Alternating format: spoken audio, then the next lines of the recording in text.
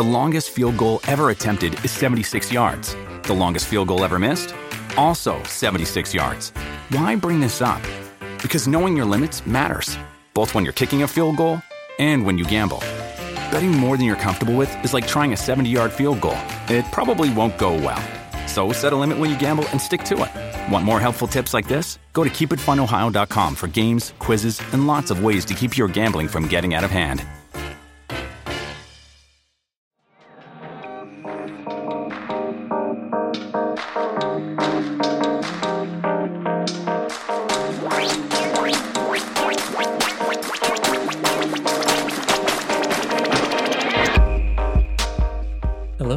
Welcome to Backstage Gaming, dramatic takes on your favorite games. I'm Chris. And I'm Dylan. And we're coming at you real smooth today. I don't know why I opened the episode like that. That was a weird energy. Hey, don't harsh the mellow. I'm sorry, buddy. What if we did the whole episode like this for no reason? You know what? If you guys like the direction we're taking this episode in, you should engage with us. Sorry about that voice crack. It's been a very long day. Tell us on Twitter if you like this vibe for our show a little bit more. Use that hashtag BSG pod. I really hated that particular read, but we'll keep going. Take two. No, okay. No, let's keep going. So this week, we're here to talk about a little something called tragedy. Oh, so sad. And by that, I don't mean the way that it's used in modern parlance, but we're gonna take this real old school, and we're gonna back talk to antiquity. Know what I'm saying? All the way back to a little fella named Aristotle. Now, see, Aristotle wrote a book.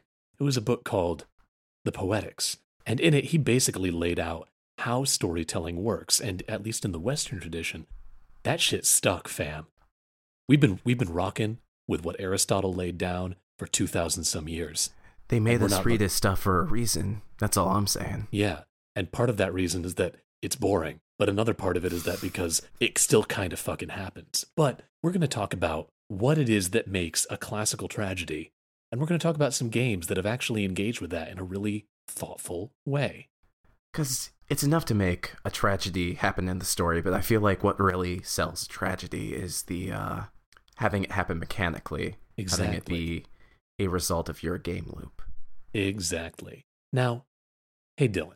What is, if you had to pick one, what's the tragedy that everyone has read? You were probably forced to read it in high school if you're a resident of the United States and maybe other countries. I don't know about your education systems. Oh, are you talking about Oedipus? You know I am, baby boy. So, Oedipus Rex is a little play by a cat named Euripides. It was written for the Festival of Dionysus in Athens way long time ago, back in I want to say 400 or 500 BCE. I could be slightly off about that. I don't have notes open in front of me. I'm actually kind of impressed. Yo, this shit's my jam. But Oedipus is about this fella named Oedipus. He's the king of Thebes, and Thebes has it rough. There is a huge plague just racking everything, and Oedipus has taken it upon himself. He is going to figure out what's wrong. And he knows. Tell me about that Sphinx, Daddy-o. Oh, yeah. He knows that he is the guy who is going to figure it out. You know why he's the king of Thebes? He's the king of Thebes because when he was a younger man, he solved the riddle of the Sphinx. What goes on? 4 legs in the morning, 2 legs in the afternoon, 3 legs at night. He knew that's man, baby. Crawls as a baby, walks as a man, uses a cane when he gets old. The Sphinx let him pass instead of killing him. In fact, I think the Sphinx died, but in doing that... The Sphinx kills itself, yeah. Yeah, but in doing that, he fulfilled an ancient prophecy, freeing Thebes. Or it wasn't even a prophecy. What am I talking about? I'm getting too wrapped up in this voice. He freed Thebes from fear of the Sphinx, and Thebes was kingless because their king had been killed on the road years ago. And so they made Oedipus king, which meant he also got to marry the queen, Jocasta. Now, Oedipus is all about trying to figure out why Thebes has this plague. Because it's not just a plague like what we have in the modern day. No, that's yucky. It's a plague because the gods are angry. And so Oedipus knows that all he needs to do is figure out why the gods are angry and the plague will leave. And he keeps digging and digging and digging, and he finds out all this stuff. He finds out that the old king was murdered and was murdered on the road. He finds out that they had a kid, the old king and Jocasta, and that kid was abandoned. And as he's going, Jocasta starts to figure it out. a little bit before Oedipus does. See, what she figures out is Oedipus is her kid. See, a long time ago, Oedipus's dad got this prophecy given that his kid would grow up to kill him and marry his wife. Now, Oedipus's dad didn't like that, so when his wife had a son, he had that kid's heels spiked and left him to die of exposure, but the kid was saved. Fun fact, Oedipus means swollen foot because he had a stake driven through his heels as a baby. So, Oedipus, a little too late, finds out that he's the problem with Thebes.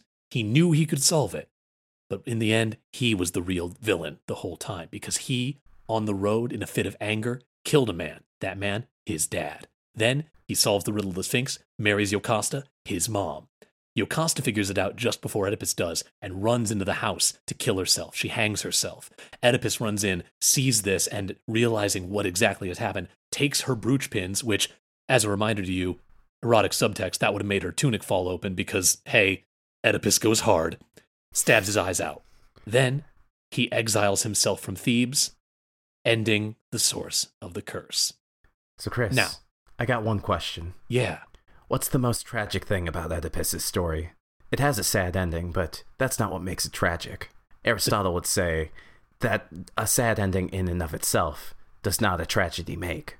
The sad ending, the thing that makes it a tragedy is that Oedipus is undone entirely by himself. Oedipus is ruined because of his own flaw. In Greek tragedy, there is this idea of the fatal flaw. You might be thinking to yourself, oh yes, hubris. That's not it. Hubris is Oedipus's fatal flaw. The term for this in the Greek is the hamartia. In the case of Oedipus, it was his hubris. It was the fact that he was so convinced of his own abilities and his own intelligence that he knew he could solve it. And in that conviction, he delved too greedily and too deep and damned himself.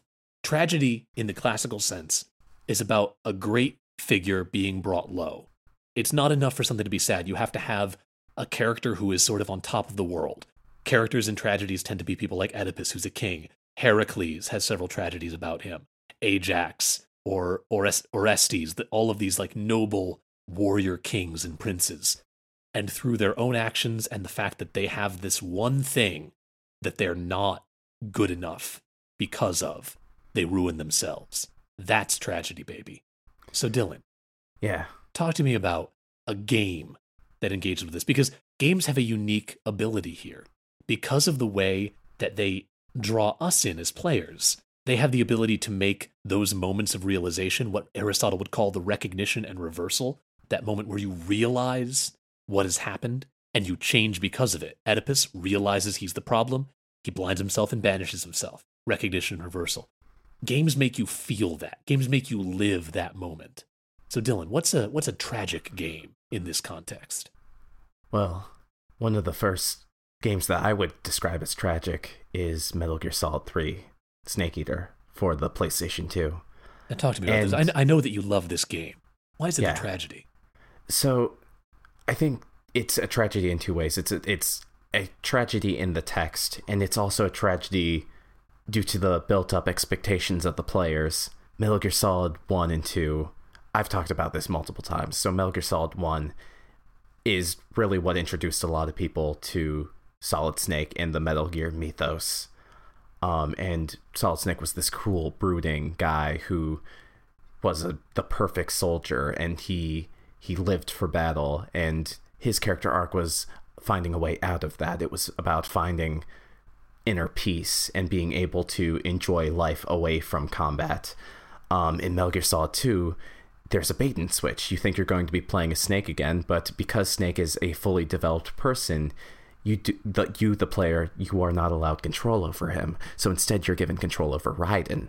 Now, Raiden is everything that Snake is not. Raiden is a rookie. He's shaky. His voice is higher pitched. He's really, a lot of people would describe him as whiny, and they're right to do so. But Raiden's character arc is about looking and examining at the character that Solid Snake was at the beginning of Metal Gear Solid 1 and recognizing that the forces of the game are trying to turn him into this character, and he has to reject that and say, no, I want to be my own person.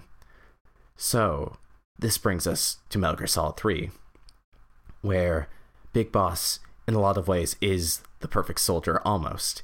He is, in the text, he's considered to be a little naive, innocent in a way. He's a very charismatic person. He likes to joke. He's a lot more sociable than Solid Snake was, or even Raiden was. He likes to crack a lot of jokes. He comes across as a lot warmer and friendlier. And he also has a relationship with his old mentor, the Boss. The Boss is a World War II war hero. And I think she was also in Metal Gear Solid lore, the first woman in space. And, like, you know, she has like a million things on her resume. It's kind of ridiculous. I had no idea. It is also rad as hell. And so Big Boss is, or did I call him Big Boss or did I call him Naked Snake? Because you called him Big Boss, but he's both of those. Like, Big Boss gets that title at the end of Metal Gear Solid. I'll just call him Snake. He's Snake now. So Snake is on a mission in Russia, and he has to extract a soldier, and I'm not a soldier, a scientist. And I won't get too much into the details because there's a lot of fucking details. It's a Metal Gear game. But the short of it is, the mission goes AWOL, or like haywire, because the Boss shows up unexpectedly and shows up to defect to the Soviet Union, and she makes Snake's mission go up in flames. So the Russians learn about this operation that was supposed to be a complete secret, and they're angry about it. So the US government, to try to patch things up, makes Snake go in, finish the mission that he started, and also kill the Boss. And so as Snake goes on, he is wounded more and more, and there's this idea of questioning patriotism and having blind faith in your country.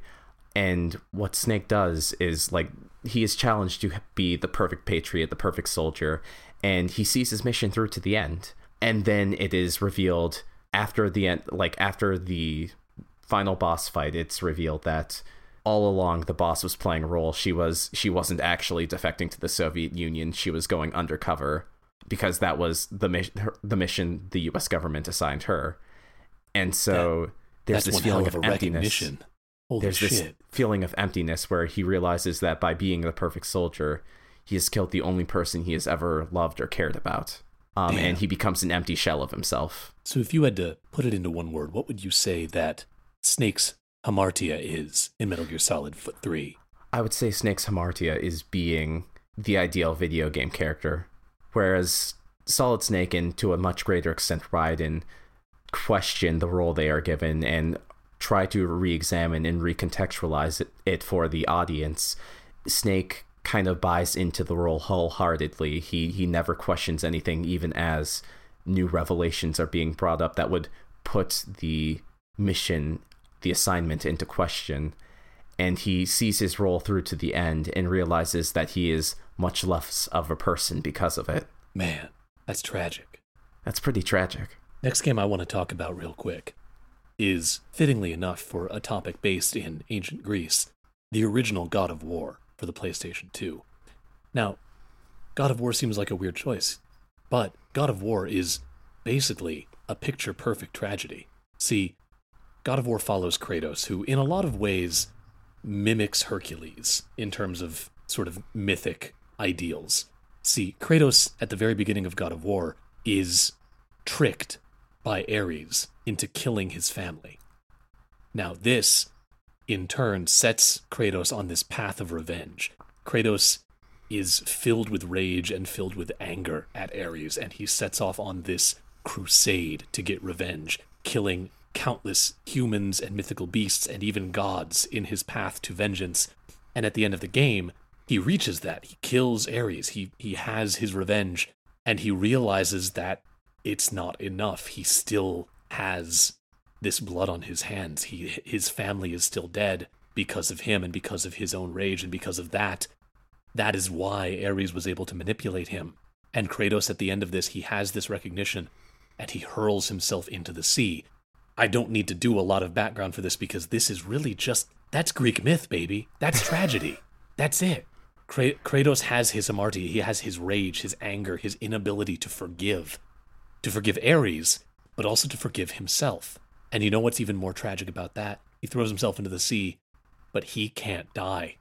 after that shot, the next shot is him sitting on Ares' throne as the new god of war. The tragedy of Kratos isn't that he's not able to find, or I suppose it isn't just that he's not able to find that closure. It's that he realizes that he'll never have that closure as he gets immortality. God of War 1, for all of the things about it that aren't great and for all of the things about it that are dated as hell, does a really good job of tapping into a very tight Greek tragic style.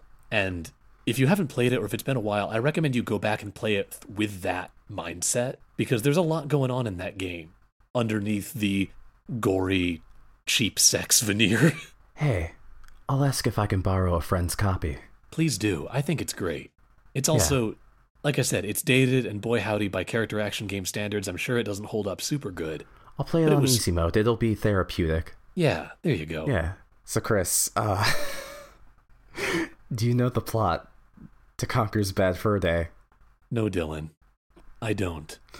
Okay, so Conker's Bad Fur Day was all I remember about Conker's Bad Fur Day is that you saved the game by taking a shit. That's No More Heroes, you troglodyte. I think it's also Conker's Bad Fur Day. There's a giant singing piece of shit in Conker's Bad Fur Day. However, you do not save by taking a shit. I think you can save the game manually by maybe I'm pausing and saving the game. To be perfectly honest, the last time I thought about Conker's Bad Fur Day was when I was in 3rd grade and saw it on a Racket Family Video. Yeah. Stay in the bit, stay in the bit, stay in the bit. Yep. Same. I heard people talking about it on a podcast when I was in high school, and it made me check it out. And then I found a copy of it super cheap. It goes for a lot more expensive nowadays, but I decided to get it, and it actually, like, the story is still juvenile in a very, like, early 2000s South Park kind of way. It's the Dude Where's My Car of video games. Yeah, like, if Conker's Bad Fur Day from a glance isn't your thing, don't let what I say convince you to check it out, because it really is exactly what it says on the box. But I still think it's worth talking about, because I guess the one heady kind of brainy thing that Conker's Bad Fur Day does is, once again, Conker's Bad Fur Day is the final Nintendo 64 platformer that Rareware made. They are known for such games as Banjo-Kazooie, Donkey Kong 64. Those are like the big platformers, but you know, they've also done GoldenEye, Killer Instinct, all that good stuff. I always forget that GoldenEye was Rare. Oh yeah. Conker's Bad Fur Day kind of takes this idea of the cartoon mascot platformer who goes around collecting these MacGuffins to kind of, you know, to lead to progress. And Conker's Bad Fur Day is a much more linear game, but progress is still kind of delineated by the MacGuffin in Conker's Bad Fur Day is wads of cash. And so the narrative is that Conker is being greedy, basically. Everything he's doing for money. The inciting incident of this game is he's out drinking late with his friends, and he's so drunk he takes the wrong way home, and he ends up waking up in a completely remote place, and he's got to find his way home. So it's The Hangover, but like 10 or 20 years, or not 20, like. Well, it's not Conker trying to retrace his steps, it's him trying to get home, but like in trying to get home, he keeps amassing more and more money, because those are the distractions that, like, Conker doesn't really want to go home to his girlfriend Barry, who is a very buxom, like, Pamela Anderson figured chipmunk, because it was the early 2000s, and like they gotta get that Lola Bunny heat. That was a really weird, like, you have Tana Bandicoot, you have Barry the squirrel or chipmunk or whatever. Like, what the fuck was up with fucking gamers or game developers? Just a lot of furries in those development Candy spaces. Kong? What? And Funky Kong.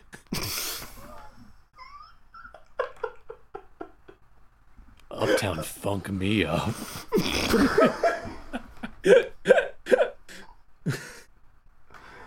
And we're back.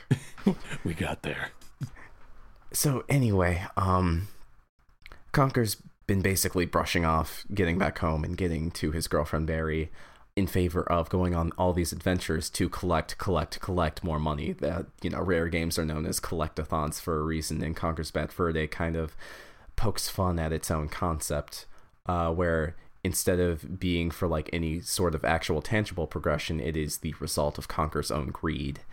And so the final level in Conker's Bad Fur Day is a very dated parody of The Matrix. Oh my god. Of course, where he gets That sounds hired. fucking delightful, Daddy-ho. He gets hired by a bunch of mafia weasels to rob a bank, and so it's the lobby scene in The Matrix that is playable, and you do the heist, and at the end, Barry's also there. I feel like that's a very important thing to note. Barry's there, and she gets shot and is killed, and Conker has to fight the final boss, which is a xenomorph. The fight is straight out of Aliens. Of course it is. Conker's Bad Fur Day is a really fucking weird game. And, he is actually about to die, but the game glitches, and then, he talks to a hacker who's, he's fourth wall breaking, and so the hacker, changes everything, and then after he kills the final boss, he realizes, oh shit, I didn't bring back Barry. And then that spirals into all the platformer characters that he's been helping throughout the game for money. They all kind of gather around him, and they're like, you're our true hero, and they make him king of the land. And then he kind of realizes, in doing all of this adventuring and helping all these people, and by being more dear to them than I have been to my girlfriend, I am now here alone and isolated and unloved. That's some big Kratos energy right there. It is some big Kratos energy. I had no idea that Conker's Bad Fur Day had any depth whatsoever. It has a weirdly poignant ending. That's also a parody of A Clockwork Orange. Again, Conker's Bad Fur Day is a really fucking weird game. That's bizarre, but interesting. I never knew that. So thank you for teaching me something, Dylan. Yeah, by all means. The one other game that I know that we've got to talk about, then let's talk about Iconoclasts. Because we have to talk about Iconoclasts. We're contractually obligated to talk about Iconoclasts. If we don't talk about Iconoclasts, Konjac will come and terminate the show completely. Also, break my kneecap specifically. But so, Iconoclasts is a game that we've talked about a lot on this show. It's a favorite of both of ours, I think is very fair to say. It's an indie game that we both stan, and hope that you will too, eventually. And Iconoclast pulls off one of the most seamless in-gameplay moments of pure tragedy that I think I've ever seen. So, in Iconoclast, you play as Robin. Robin is a outlaw mechanic. It makes more sense in the context of the world, but I don't think we have time to fully go into that. And as Robin in this game, your main motivation is to fix things. Whether that's, something that is wrong in terms of an actual mechanical device, or just the world's kind of fucked up. And the people that Robin relationships meets, between people, so many different ways you can translate that. Basically, Robin's here to help everybody, which might sound like video game characters from a lot of other games. Robin is very much kind of like a Link character. I think of Link in Majora's Mask, who goes around and has to help people with their problems, be that my job is to get this bomb, is to destroy this roadblock. Link can help with that. Or I can't find my fiance. Link can help with that. Robin is very much that same vein of character, where if someone has a problem, she will do everything she can to help them with that problem. And thus, as the player, that is what you are doing as part of the adventure. Yeah, and as this adventure goes on, you're helping people on both sides of this sort of conflict that exists in this world. You help these outlaw pirates that rescue you after an encounter with the authoritarian government. You help the major scion of that government, the son of the leader, as he's trying to figure out what's going on with him. You help your own pretty overly protective older brother figure and help him and his relationship with you. And for most of the game, you're able to do this. There are characters that you can't help. These are the characters that you end up fighting against, like Agent Black and Agent White, Agent Gray.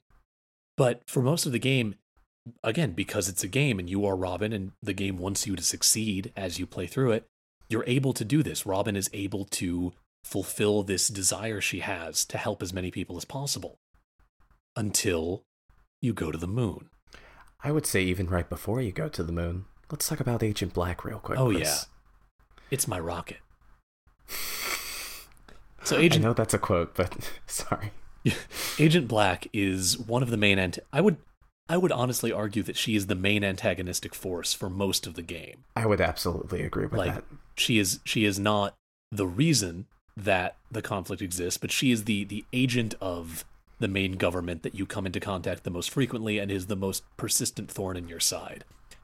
And in the final moment, the final fight with Agent Black, you learn a little bit more about why she is the way she is and why her motivation is what it is and the reasons behind everything that she's been doing.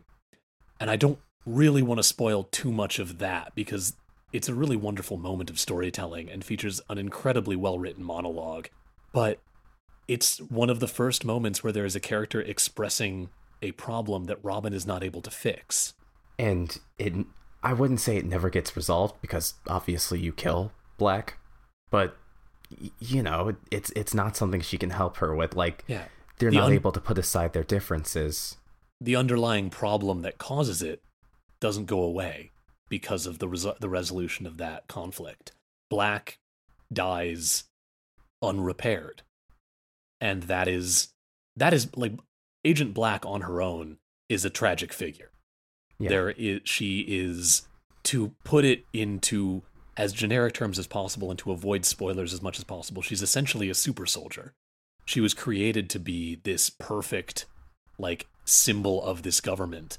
But in doing that, she also has terrible migraines and she's never able to rest, and she is always pushed to do these things that she doesn't actually want to be doing, which is tragic in its own way. She's also a super soldier, or considered a super soldier, because she's a failed version of one of the main characters, Royal. And boy howdy, Royal's another character. Royal is, like I mentioned, basically for the easiest way of putting it, Royal is the intended successor in this government. I don't know if he's actually the matriarch's son, but I don't think so. For all intents and purposes, he has been created to be this perfect vessel and perfect successor to help save the world and lead it. And Royal doesn't feel like he can. Royal is a character of contradictions, where Royal feels incredibly, like, pompous, is written very pompously. He's written in a way that suggests an air of superiority, but in a lot of Royal's interactions with Robin, Royal is incredibly insecure. And then you arrive at the moon. You escort Royal to the moon because there is something coming that Royal believes he has been uniquely created, uniquely gifted to solve. There is a problem coming in this form of, let's just call it an alien invasion, because that's more or less what it is. And Robin helps Royal get to the moon so that Royal can communicate with these aliens to prevent the tragedy that is about to befall the world. How's that go for him, Dylan? Pretty bad. Pretty bad. The aliens hit him with an attack that basically brings out every depressive thought that he's ever had over the course of the entire adventure, and it all hits him at once. And he is unable to snap out of it. He goes into a fugue state. And so, on top of this, the space station that Robin and Royal are in gets a hole, and it is quickly depressuring, and they have to leave before they both die. And so, what happens here is that you, as the player, as Robin, you have to carry Royal with you. You have to sling him over your shoulder because he doesn't have the strength to stand on his own 2 feet, and carry him back towards the escape pods to get back to Earth. And for most of this, it's fine. You go through a couple of rooms where there's some jumping puzzles, but then you get to the end, and Royal's DNA triggers the security panel on the wall, and it opens the door and you can walk through. But then you come to the last room. And in that last room, the panel's off the wall. The panel is hanging on by a few yards of rope as the wind is pulling it back towards that hole punched in the space station. And so you can't carry Royal through that door. Royal has to be near the panel for the door to be open. But if you then take Royal closer to the door, he's no longer close enough to the panel and the door closes. He is the key. He is the trigger for the switch and to open that door. And as this is happening, the timer is counting down. You only have a couple of minutes to get back out of the space station, back off the moon before you'd lose. And there is no solution. You cannot take Royal with you. The game won't let you.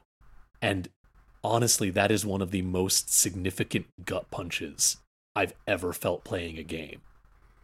I still think about that moment. I still think about the entire final act of Iconoclast. It is brilliant. And it hits you so hard because, like Dylan said, this entire game is about you helping people. The entire everything you've done as Robin has been, in some way or another, helping somebody, fixing somebody's problem. Robin Sorry, I just want to interject real quick, because I think what really sells this idea in Iconoclast is that even though Robin has helped everyone, and spoiler alert, she saves the world at the end of the game, nothing is really resolved. All of the tensions that she has tried to smooth over still exist, but, you know, the different people that Robin's tried to bring together just go their separate ways. Yeah. And one last thing I want to talk about in the context of this, I'm going to argue that Robin's hamartia, because Robin, in the end, it's not the most tragic ending. Robin doesn't die. Robin doesn't lose everything. Robin does manage to save the day. But I would argue that Robin's hamartia is her selflessness. Yeah. She is selfless to a fault in the way that really only a video game character can be, because you're controlling her and you as the player feel emboldened to take on all of these things and try to help everyone in this world. You are playing in a virtual space where you are the solution to everyone's problems. And so Robin is an inherently too selfless person. And this is best exemplified when in the final boss fight, there is a segment where you are hit by the same thing that the aliens hit Royal with. And you see what Royal must have been seeing, which is you go into your own psyche and you have to confront. Here's the thing. In practice, it's a boss rush. But in narrative, you are confronting all of the people that you either had to kill or let die. You are confronting the ghosts in Robin's psyche of all the people in the course of that game that she wasn't able to help. Because that is what is stuck with her, and that is the thing that she cannot move past because of her hamartia. And if you lose that fight, that is Robin succumbing to her fatal flaw. The tragic ending is built into a failure state in this game, which is brilliant. I love Iconoclast. Everyone should play Iconoclast. Iconoclast is so fucking good. What are you doing? Buy it, buy it, buy it. Let Cognac make more games. I mean, I think he's working on a new project Please, now, God, always. But yeah, that's about what I wanted to talk about this week. I think this went well. Also, let me teach you something. I know that we titled this episode when we started recording episode 68, but if you include our live show, this episode that we've just spent in this husky zone is episode 69. Oh, well, isn't that sexy? And with that, thank you everyone for listening to this sultry episode of Backs to Get You Gaming. I hope you learned something interesting about Greek theater and the applications of those ideas in the modern day. They're still around for a reason. If you like our show, remember to leave a review for it wherever you get your podcasts, whether that's the Apple Podcast service, Spotify, the Google Play Store, Stitcher, or any other fine podcatcher. Also, if you want to know more about our show, you should check out our website, bsgpod.com. It's got a bios about me and Dylan, it's got info about the show, and it's got a contact form if you just gotta get a hold of us. Also, you can check us out on social media. You can find us on Facebook, on Twitter, where our handle is @BSG_cast. And we also have a YouTube. And if you want to engage with us in any meaningful way, also, tell us about, this weird ASMR format for the show. You can use the hashtag BSGpod. Also, I really want to give out a shout out to our good friend Brennan French for the key art he's provided our show. If you like his stuff, you should check him out at his Squarespace at brennan-french.squarespace.com. That is BRENNEN-French.squarespace.com. You can also find him on Instagram.com/BrennanFrenchArts and on Twitter @Brennan_French. you should also go show some love to our friend BioQuery. He's the musician behind our theme song, Dot Sound Radio Volume 1 Instrumentality. He's a great guy, he's a great composer, he's got a lot of great music, and you can find that music by going to his SoundCloud. That's soundcloud.com/BioQuery, BIOQUERY, or you can go to Spotify and search for BioQuery. I want to give a big old thank you to the HP Video Game Podcast Network for having us on the network inexplicably when we do shit like this. I hope that you go and check out some of the other shows on the network. There's a lot of great shows looking at video games from a lot of different angles, and I'm sure that you'll find one just right for you. You can find them on Twitter at HPVG Pod Network. I also want to thank all of our patrons, you sexy, sexy patrons, at patreon.com/BSGpod. Thanks to you, we're able to do this show without losing any money, and that means the world to me. If you like our show and you want to be able to support it in a financial way, patreon.com/BSGpod is the way to do that. Now, get on out of here, you crazy cats. I'll talk to you later. Scatter. I can't believe we fucking did that. I can't either.